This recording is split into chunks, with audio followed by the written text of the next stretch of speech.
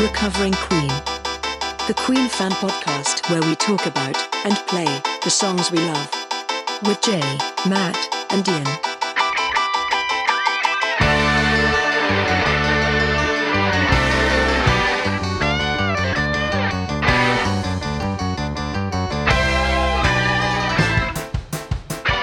Welcome to Recovering Queen, the Queen podcast where we take a famous or not so famous Queen song, do a cover version of the Queen song, and then talk about what we've learned about the methods and the madness of the greatest band of all time in the world ever.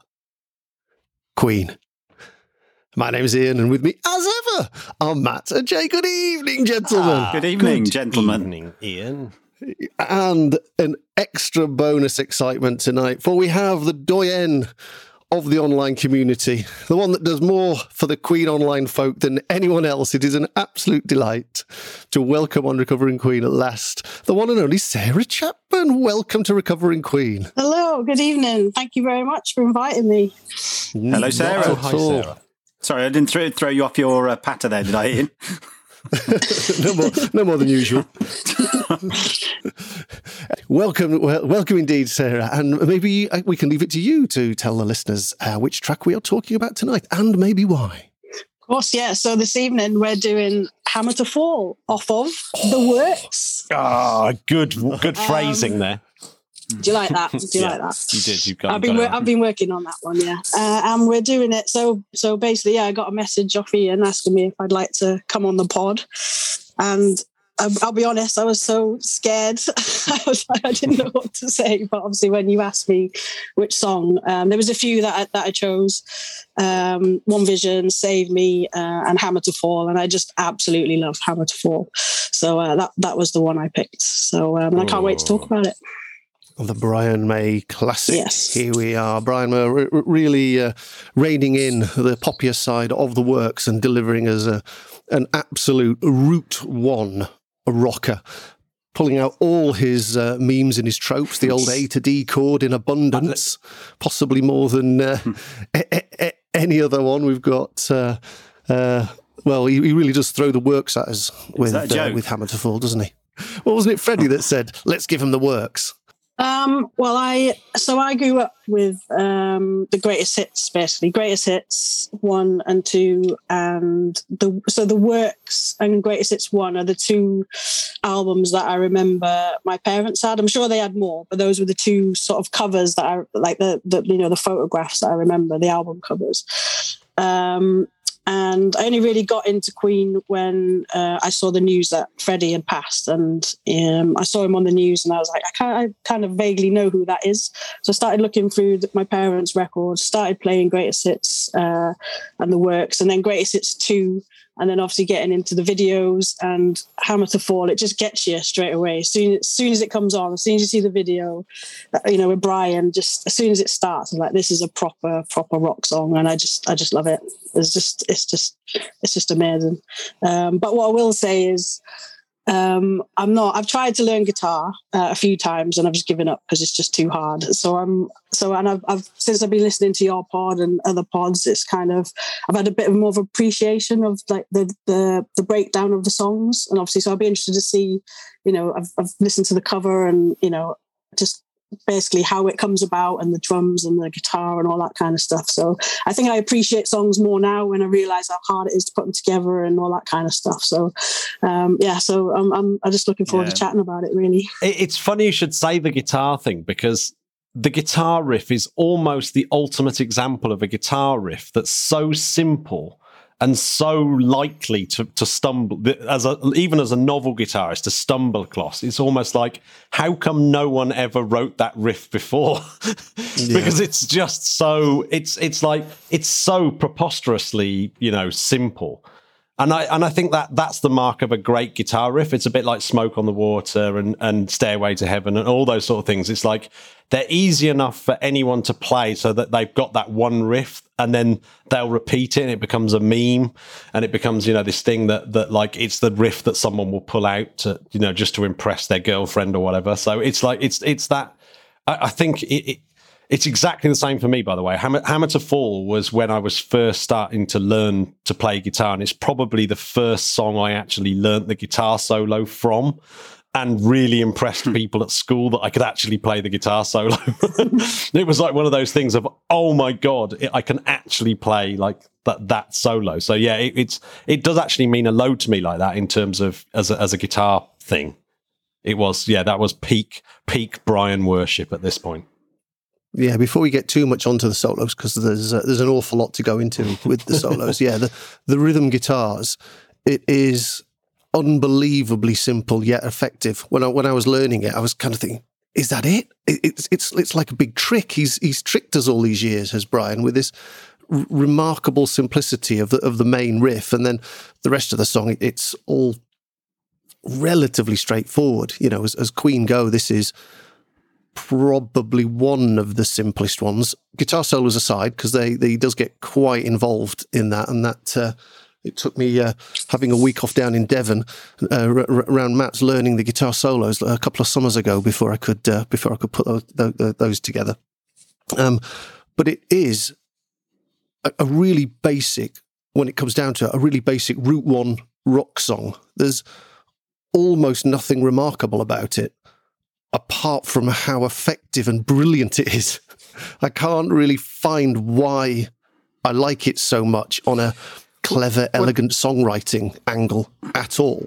It's just so It just gets you going, doesn't it? Sorry. I think it just, like, say, from the beginning, it gets you up, and whatever I'm listening, like whatever volume I'm listening to, if that comes on, I've got to turn it up even more and start like dancing or singing or whatever. It just gets you going. What I was going to say was, have you ever listened to the Paul Rodgers version or any other version of it?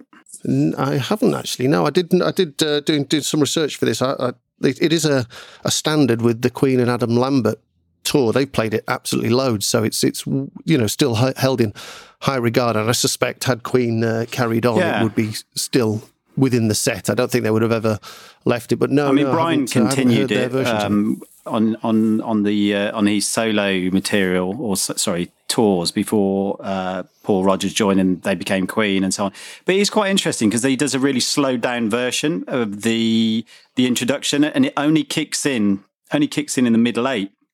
And it is, I'm not sure, I kind of like it because I like Paul Rodgers' voice, and then it kicks in and then it sort of gets exciting. But the reason why I mention it is because if you like it in any format, or if you slow it down a song or do it in a different way, do a different slant on it, you can tell whether it's a good song or not. I'm not so sure. Like when I listen to it, I think, yeah, that's okay. But for me, there's only going to be one version, and that's the Live Aid version. Freddie, the power that he gets in that performance. Oh God, yeah. For me, there is no performance. There is no other performance. The album, even the album version, it doesn't stand anywhere, near it's just sheer power that they get on that performance. But I think it's more a performance-based song where the rest of the band, the backing vocals are blistering and the guitars are great. It's just, it all clicks all together. But I don't know how good a song it is in that respect. I really agree with you on that one, because I do recall hearing Brian's slowed down version of it where he plays it. I heard a Brian version of it. He must have done it on a solo tour or something. And it's too simple a song for it to work in any other format. I felt that it's not quite the song that you could just do in any format. It really needs that rock, and then it just absolutely delivers on that level, as well as probably anything else in the Queen catalog. I've got a question for Sarah. So Sarah, how does it stack up to some of the other Brian rockers that are from that period? If you stacked it up against Tear It Up, or I guess what's the other? I suppose Put Out the Fire, I guess, is the closest. And then what would be after that? I suppose Give Me the Prize. Oh, One Vision. It reminds me a little bit of One Vision type thing. One Vision I think's in a different league. I think. So One Vision is another one that I would have loved to talk about as well, because I love that song as well. And Tear It Up is the B-side, isn't it? Hammer to Fall. So I'd recently got my record player, so I started getting all the albums, and then I just ventured into the singles. So it's been an expensive couple of years collecting all that. But yeah, Tear It Up is amazing as well. Don't forget the 12 inches as well, because I've somewhere in my in the depths of my vinyl collection, I've got the Hammer to Fall 12 inch with the Headbangers mix. Yeah, yeah, I heard that on the. It's on Amazon Music. It comes on the Works Deluxe. Oh, and it's like the beginning of it starts like the guitar solo, doesn't it? And then it kind of starts the actual song. And I was like, what is this? And then I realised what it was.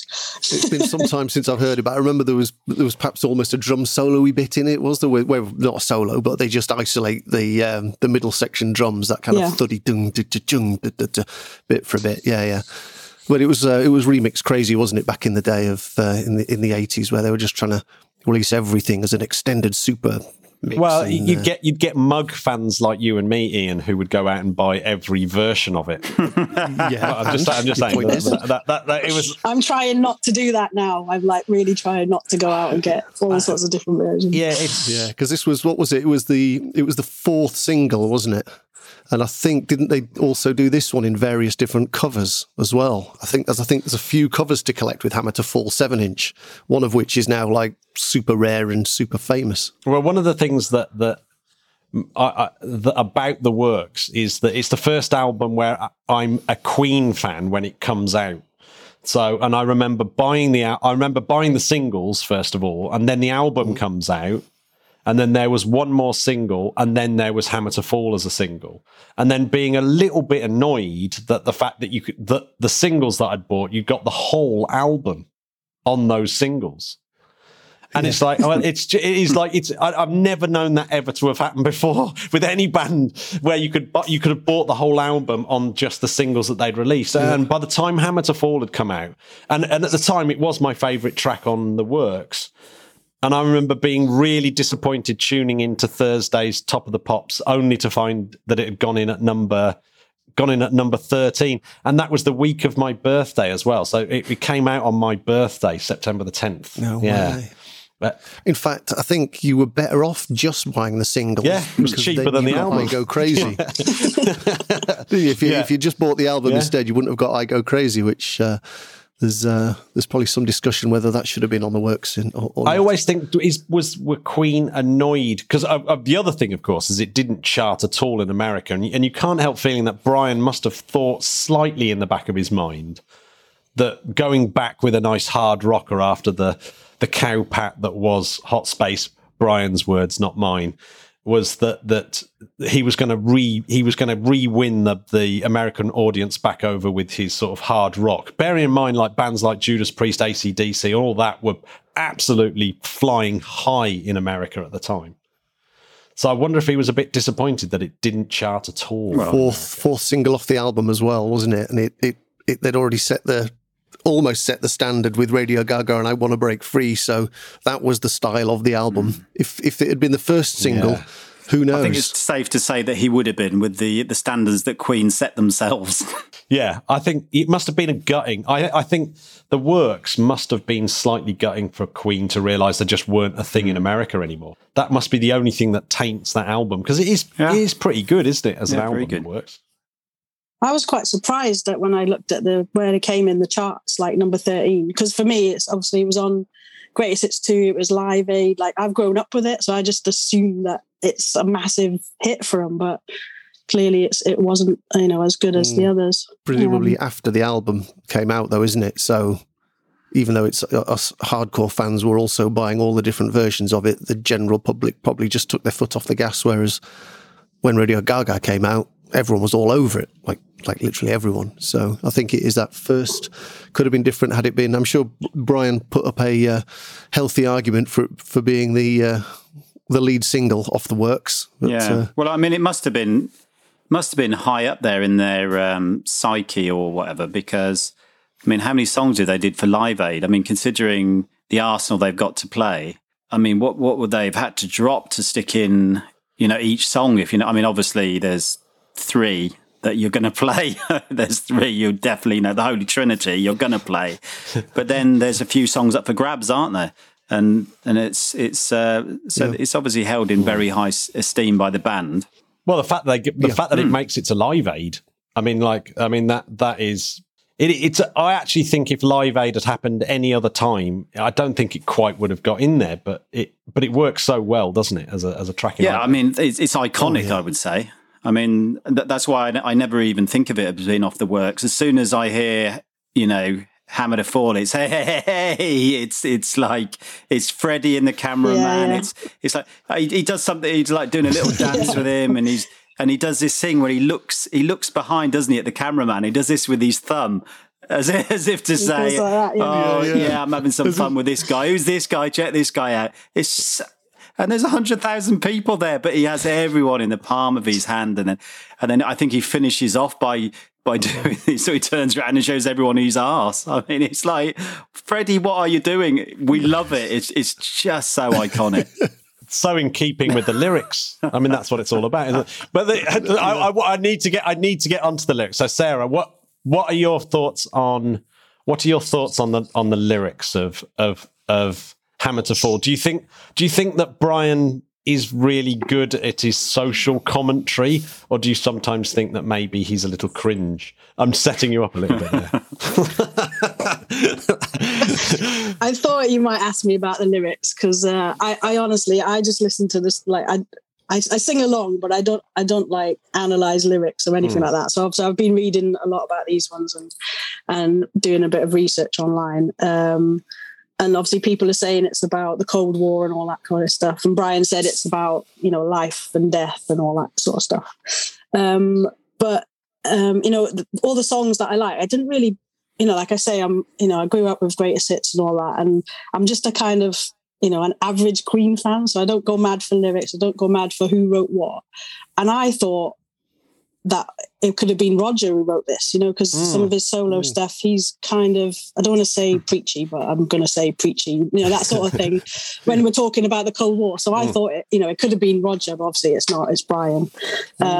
So yeah, and like I say, doing a lot of research, it's been interpreted, quite a few sort of different ways. But obviously the lyric that, the mushroom cloud and all that kind of stuff, is one of them that, kind of for the time, I was only 85, so I was like 2 when Live Aid came out, and so but for him to Queen to like sing that song, in front of the world really at that time was quite a big deal. I don't know if that's why it was chosen. I'm not sure. It was funny because actually I do remember at the time that one lyric, the mushroom, those who grew up tall and proud under the shadow of the mushroom cloud, definitely resonated with me at that point, and I think it probably everyone, because I think we were watching programs like Threads and stuff like that on the television, and we genuinely, I'm just about old enough to remember all that, like the horror of like all those programs, like being actually genuinely really scary. We actually had public service announcements of how to build a shelter after a nuclear attack. It's like, are you joking? Like imagine how terrified we'd be now if we had that sort of thing. We'd be just absolutely. I wouldn't, Matt. I'd be like, yeah, I know. I've got a table. Stick it underneath the stairs. Get some sandbags from somewhere. Fine. Then just wait for a few years. Yeah, wait for the all clear. Was it 40 days? Yeah, 40 days, all clear after the event. So I did appreciate it, and it's only 2 years after that as well that Chernobyl happened, and I remember actually it sort of feels to the same sort of era of walking around the playground when the Chernobyl cloud was actually coming over Britain and raining down like nuclear rain, and I have a memory of standing in the school playground being rained on with thinking about that song. Being rained on, playing tennis with that song in my head, with Brian's lyrics resonating around my head. Yeah, wow. Definitely. Yeah, it is. The mushroom cloud bit really is very specific, because if it wasn't for that, Brian's right. It can be about just life and death in general. The mushroom cloud thing really does tie it to that era of, worldwide nuclear mutual destruction, isn't it? But all the rest of the lyrics are nicely vague enough to, you know, to be about just the passage of life, and you get old and you die, and rich or poor or famous. Yeah, exactly. It's all the same. I think there's something, the more and more I've been thinking about myself, the more and more I think there might be something wrong, because I don't think, I hear these lyrics and they just don't go in. They mean nothing to me at all. I never thought, and like Matt, you know, yes, I do remember Threads, and I do remember being scared about that, but I don't even really remember thinking, oh yeah, this song's about nuclear war or anything. I think there's this, I go into a space that is mainly just nothingness when lyrics come on. I mean, it's lovely. It's very tranquil. But we were talking about it the other day, last week, wasn't it, with Fat Bottom Girls? And I just don't, for me, if it's a nice couplet, I like hammer to fall. I think that sounds good. I don't know why, but hammer to fall sounds great. And that's enough for me. Whatever it means, I'm sorted. It's I'm not, I'd be interested to know if anyone else is out there that doesn't really. I'm with you, Jay. Lyrics, like, I'm the same. I just sing along too. Like, we're all waiting to die. You know, if I get the word, exactly. If I get the words right, brilliant. You know, it's, someone explained Misfire to me, you know, a few months ago, and I'm like, oh my god, yeah. So for John Deacon as well. I mean, it's a bit like, someone did that with Sledgehammer the other day, and it was like, oh yeah. Oh, don't ruin another song. Yeah, Sledgehammer's a bit like Misfire in that sense. Oh dear. Okay. I don't know what Misfire's about. I'm blushing now. Look, oh my god. Going back a little bit back to the away from the gloomy lyrics. Then we go into the chorus, and it's one of Brian's answer and call choruses. So we've got the boys there doing "You Don't Waste No Time at All." Really puts me in mind of "Tie Your Mother Down" as well, because that's very similar, where you've got the backing singers. They do either tie the mother down, tie your mother down bit, and then Freddie does a line, and it's obviously a technique that Brian kind of likes. This is it's a brilliant example of it. I remember doing the cover version, and it does give you that breathing space. So I don't know if that's kind of half in his mind when he's writing these things. It's like it gives you a line off to wind up for the delivery of the next line. I think that Brian may have realised at that point that his simpler songs are better in some ways, that the real trick to that kind of popular songwriting is to write something that's very simple but's also effective, so that you can have things like the Prophet Song and all those It's Late and Brighton Rock, and they're all super clever and they've got amazing melodies and they're super well constructed. So Brian's super capable of doing that kind of stuff, and then it's like he does Tie Your Mother Down. He can just knock it out, and it's like, but it works supremely well, doesn't it? And same with Fat Bottom Girls, same with this. And I actually think it plays into Queen. I actually think that Sarah and Jay are not alone in the way that they listen to Queen songs. I actually think it is a Queen. It is the type of person into Queen is the type of person that just listens to the overall thing and allows that song to affect them emotionally, regardless of lyrical content. The lyrics are just there as a kind of vehicle for Freddie's voice as an instrument. I think that's right. I mean, the only thing I would say is like, well, no, it's exactly what you said. I would maybe grasp onto something emotionally if there was more, and maybe in this song there isn't that much emotional content, but in something where there is, I would definitely, that would. Oh yeah, I'm feeling like that too, sort of thing. So yeah, so I suppose the emotion for me is upbeat energy and good times. Just wait for the hammer to fall. Yeah, I'm the same. Yeah. I'm with you, Jay, on that. I think the only ones I kind of paid more attention to the lyrics was when Made in Heaven came out, because I was around for that to be, released, and obviously it's quite, emotional album. But yeah, all the ones, before that, I just sing along, and the rockier the better.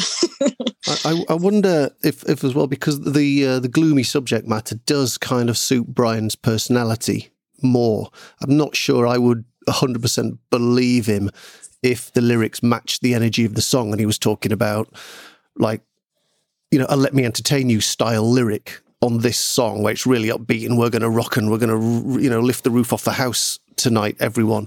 Coming from Brian, I'm not sure I'd entirely believe it works, doesn't it? So no. Yeah. But this does work. And we're also treated to, I class this as 3 guitar solos. Yeah. I think that they're distinct enough. The techniques, the sound, the scales are all so different. So the first one, where it's got so many little grace notes in that, the really screamy guitar solo. That took me so long to learn how to play, and I still am nowhere near how many little grace notes Brian's putting in. It reminded me of the technique of bagpipe playing, almost, where they're always kind of half hitting notes before playing the actual note, and you kind of get this kind of, I don't know what you call it, it's almost trill before every note. And then we go into the syncopated kind of the drum beat section. I think we mentioned this on the I'm in Love with My Car. Same scale as that, so not exactly the same note for note scale, but it's in the same mode that you're playing. And then the third guitar solo is just the classic Brian May, beautiful flowing melodic solo, which just leads us back into the da da da da da da da da da da into it. Just, I mean, does it get any better than that? Going back into the gloomy lyrics straight back in. I think the timing of where that lyric is as well, because like you say, you got the guitar solo and the end of that, and then like the drums, and it kind of builds up to it, and it's, you know, it's inclusive as well, you know, for we who grew up, you know, tall and proud. It's like that verse kind of stands out. Yeah, and it brings down the energy after all the frenetic guitar solos, and then we're back up, boom, with another chorus as well at the end there, and a fairly lengthy fade out. Well, not fade out. You get an extra couple of bonus at the end there. I remember being surprised how long that went on for. It's been a while since I've listened to the single version, so I'm not sure. I think it's about 45 seconds or 30 seconds shorter than the album version. So I imagine, did we lose some of the guitar solo and maybe a couple of the rounds at the end? I'm not sure how they edited it. I should maybe should have listened to that before I did the podcast. But there we go. That's one for the listeners to answer. Which part of the song do they mercilessly crop out for the single edit? Got to ask Matt. It'd be nice to know. That'd be interesting, yeah. Because I read that online last week, and I was like, to my untrained ears, I couldn't tell the difference, to be honest, from the single and the album version. Yeah, oh my God, though, if you listen to the album version straight after listening to the live version, it is like, who's that? Is it Brian? Who's that little, was it a caterpillar in the Magic Roundabout? Yeah, it just feels a lot slower, doesn't it? It's so slow. It's plod, plod, plod. I mean, it's normally really exciting, but if you listen to it, I don't know what the different tempos are, but it's considerable. I tell you what, the album version actually is surprisingly slow, and actually what saves it is the insane vocal energy of Freddie Mercury. I mean, it's just like the delivery is unbelievable on the album. That is like just one incredible vocal. It's just ridiculous. That was the one thing when I listened to it today. It was like, oh my God, it's extraordinary, absolutely isn't it? ridiculous. It's a masterclass. It is. Yeah, it is.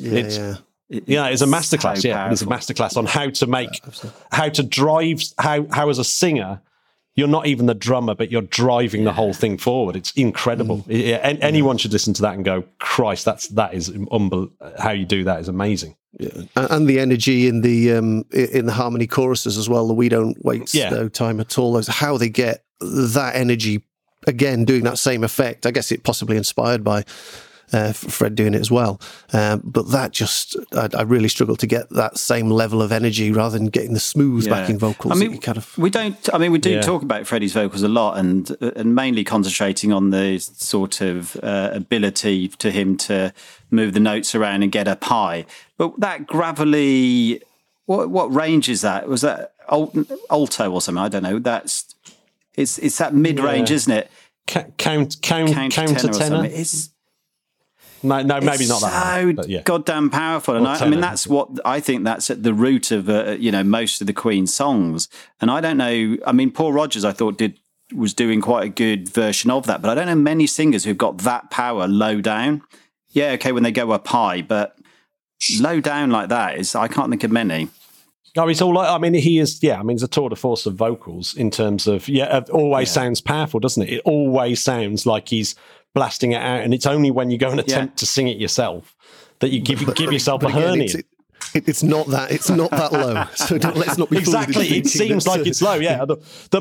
Like I said, I think the most ridiculous for that is Ogre Battle. I just couldn't believe how high that was when it sounds so low.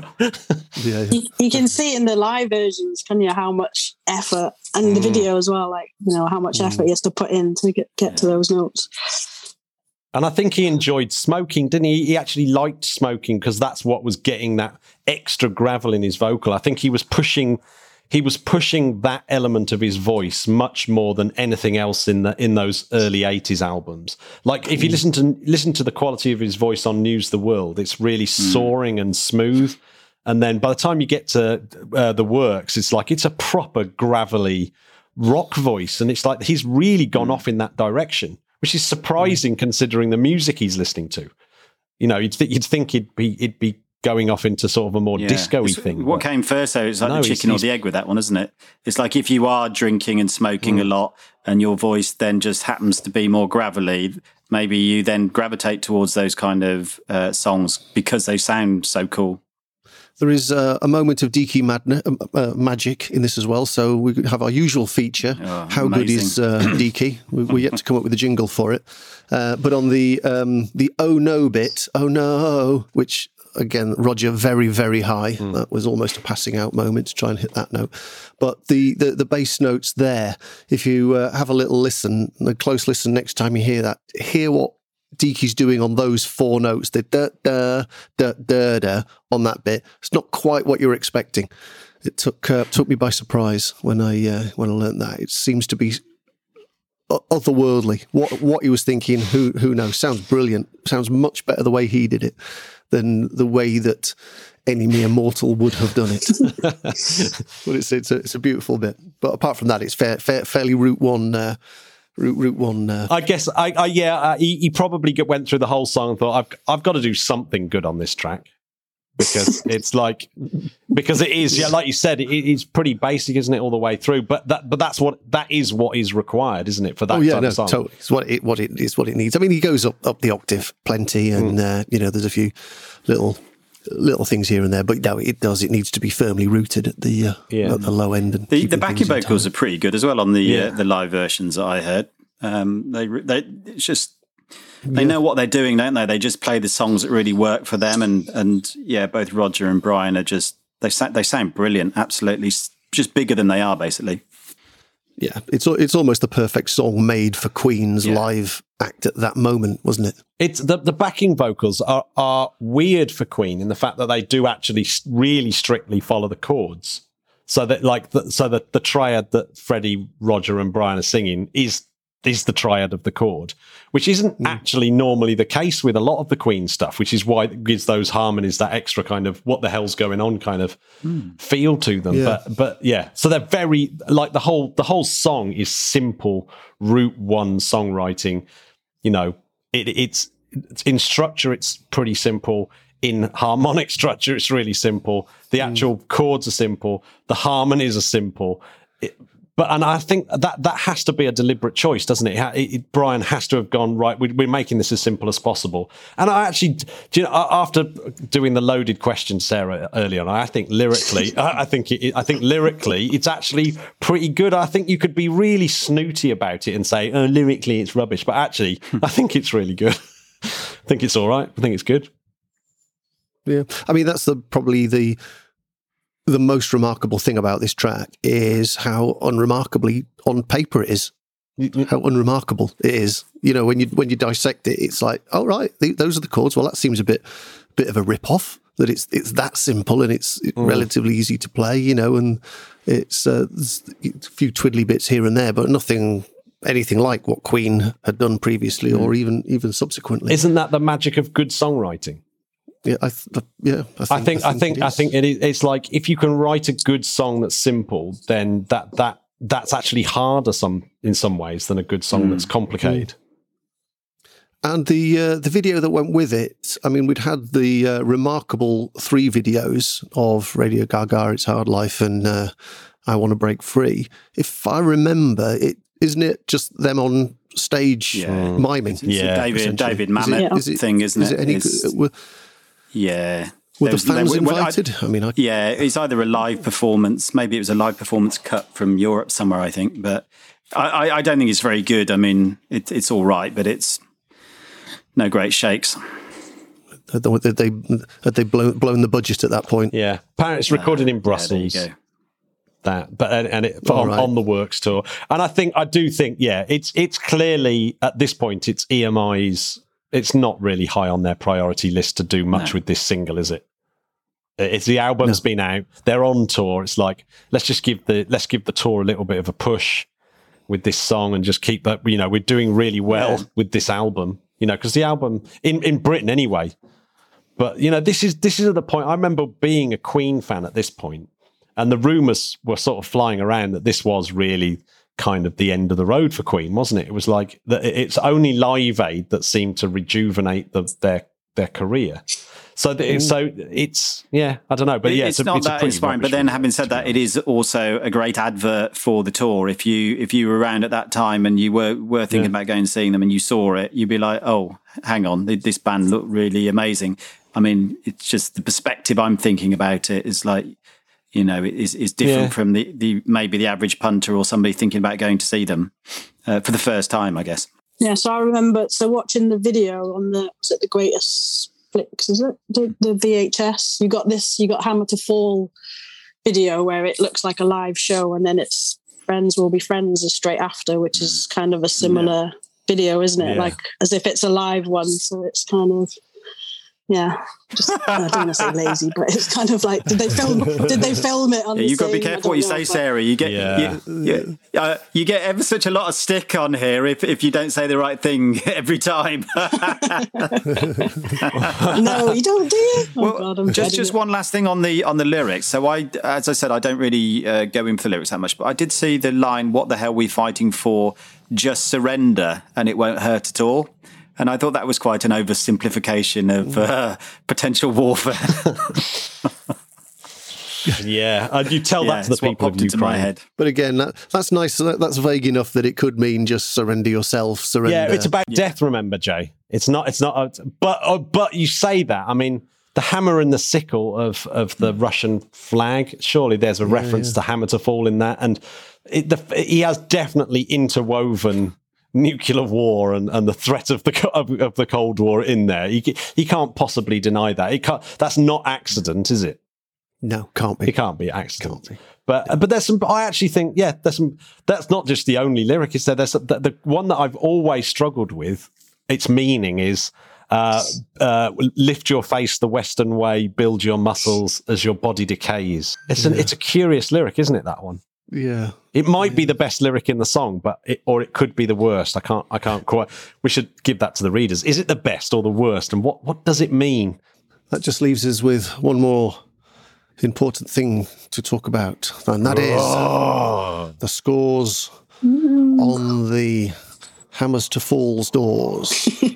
So, out of 10, with taking into account the entire Queen catalogue. And only the Queen catalogue. The only Queen catalogue, nothing else within the context of the Queen catalogue, where your favourite Queen song gets 10, and your least favourite Queen song, which can still be good, gets 1.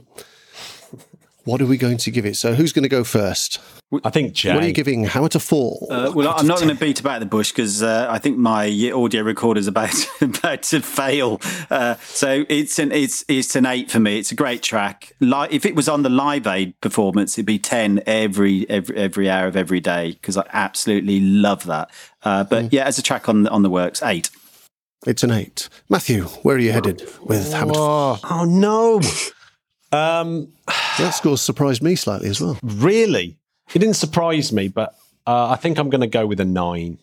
I think it's. I can't betray 16-year-old Matt, and who loved this song like it was a return to, the Queen hadn't let me down. They'd released, it was the first album that they'd released while I was a Queen fan, and that was one of the songs where I could turn round to my brother and say, see, they're still a rock band. That was it. So yeah, 9. For me, it's a 9 for me. It's so close to getting a 10. but the heart says yes, but the head says no. It's not quite there. It's brilliant in every way, but there's something that if I had to say, is it as good as It's Late? It's not up there with that, but is it brilliant? Oh my God, it's brilliant. It's an unbelievably strong 9, which I'm already feeling a little bit guilty about. So you should. Oh, here we go. Can't believe it. So Sarah, what would you like to award Hammer to Well, I don't think it's going to be. If you gave it a 14, you can wipe out. Can I give it a 14? I'm afraid not. Yeah, I mean it's a nailed on 10, like 100% number 10. But it's my heart leading my head probably. But it's if I have to list my top 10 Queen songs, which we do quite a lot in the we like our lists. Actually, for the benefit of the listeners, what would a few other 10s be for you and Queen? So it would be Somebody to Love, 39. Obviously. No One But You. Time of the Downs actually up there in my top 10. One Vision. Let Me Live as well. Let Me Live's up there. So you like that? You're a bit of a Brian fan then. Well, like I said before, that I don't really pay attention to who writes what. But you're right. Yeah, probably it would work out. That way. But yeah, I just go with what makes me want sing and dance and what the melody is really. But yeah, probably if I listed them all, it probably would turn out like that. Very high scoring song and well deserved as well. I think that probably average out at 27, doesn't it? Which does put it pretty high. Yeah, it is. Brian May at it is very, very best, and Queen at the very, very best, as Jay says, particularly when it's performed live. Absolute killer live track. Well, I can't thank you enough, Sarah, for coming on the show and talking to us, and for everything that you do for the online Queen community. It wouldn't be half as much fun or half as inclusive if it wasn't for everything that you do on the Queen Pod group. And not half as expensive, probably. We all egg each other on with what we're doing. Oh my God. But no, it's brilliant, and I'm looking forward to June, to meeting up with a lot of people with the tour, and I'm hoping that they do Hammer to Fall live, because I saw Queen and Adam Lambert in 2015, but they didn't do it then. I think there's a good chance. I mean, so I would love it if they did. Yeah, they did it in 2017, I think, and I think they've done it recently. So yeah, 129 performances so far they've done. So I think you've got a fair. How many dates are you going to? More than one date, or? So I'm going to 2. Yeah, 17th of June and the 21st of June. How's that? Yeah, they both London. Both London, yeah. I've got a long weekend in London. I'm taking my son as well to his first Queen and Adam Lambert gig. So get him young. Wow. Yeah, I know. Yeah, fantastic. So all downhill from then. Oh boy. Well, he thinks he's growing up in the 80s because all he listens to is Queen and 80s music. That's about it. So everyone at my college, like all the kids, they're sort of 19, 20, 21. And these are music college kids. They all go to the same gigs that I was going to. It's so weird. Like all the bands that they go and see are the bands that Ian and I and Jay saw when we were at college. It's just weird. So it's almost like there's nothing's happened. Well, coming back round. So when I was at school, everyone, all my friends went to see like the Stereophonics and the Manics and all them, and then some of them were like Boyzone and Take That, and I was just like Queen. That was it. And then I went into the Bee Gees as well. They're my other favorite band. So yeah, I'm always like a bit behind the times. But obviously, like Queen's come back round now, so it's great. And since the movie, obviously, it's they're more popular now, so it's great. Oh yeah, their profile, they're just everywhere, aren't they? It's great. Queen's profile always is high though. It's just like you like before the movie there's the stage play, and before the stage play there was it's just never ends, does it? And it's like Do you mean the musical, Matt, when you said stage play? Yeah, I did mean musical. I didn't mean I get confused, Jay. I've got COVID. I'm struggling. Yeah, so you should have warned the listeners to mask up before listening to this. Yeah. We will have to put something out on Twitter because it does seem to get transmitted. via the power of the internet. Yeah, Jay gave it to us. So Sarah, if you come down with COVID, we're really sorry. I've got something. It's not COVID. I'm bunged up. But yeah, if I test tomorrow and I've got it, then I'm blaming you. And then we'll know. So stay safe, listeners. Do look after yourself, particularly if listening to our podcast. It seems. Well, thank you so much for inviting me on. I've never done anything like this before. So no, thank you. I appreciate it, and thank you for what you do, because it's from this and the Queen pod. Like I say, I just used to listen to the music, sing along, and now I try and appreciate the production of the albums, the song, listen to John Deacon, try and pick up the bass and the drums and the guitar and how it's all put together. So definitely a new appreciation of all of the Queen songs. So thank you. There's so much to hear, even after X years of listening to it. We're still learning so much, and the communities as well. People pointing out some of our misrememberings as well. So even we're learning as we go along. Yeah, I'm stood by. For I've probably said something wrong, but obviously you all play instruments as well, don't you? So, I don't. Like I say, I've tried to play guitar, but I'm useless. So I think if you play music, then you'll have a different kind of perspective on how the song's put together. So for someone like me, who literally has got no clue about, I just like what I like. I like about 5 bands in the entire world. That's it. So it's kind of like my music knowledge is not wide, but listening to you guys like every week, it's brilliant. So thank you. Lovely to meet you, Sarah. Thanks for coming on. Well, lovely to meet you. Yeah, awesome. Thank you so much. And so here is Ian's version of Hammer to Fall.